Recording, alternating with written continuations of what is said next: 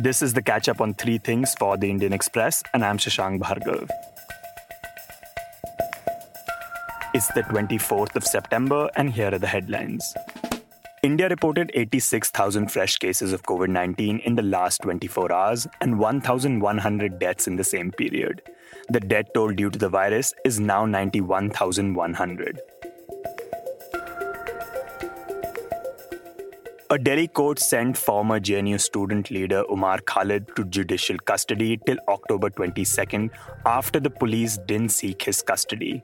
Khalid, who was arrested on the 13th of September, has been accused of being a key conspirator in fanning the communal riots in northeast Delhi in February.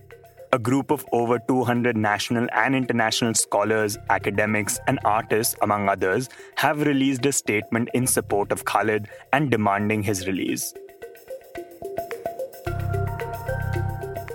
3 explosions were reported and a fire broke out at ONGC's Hazira gas processing plant in Gujarat's Surat district. Officials said that the fire was extinguished and there was no loss of life or damage to property, and the cause of the fire will be ascertained after cooling operations are completed. Former Australia batsman and commentator Dean Jones died of sudden cardiac arrest in Mumbai. The 59-year-old former cricketer was in Mumbai with the Star Sports commentary team for the Indian Premier League. He was staying in a secure bio bubble with other commentators in a city hotel. He is survived by his wife and 2 daughters.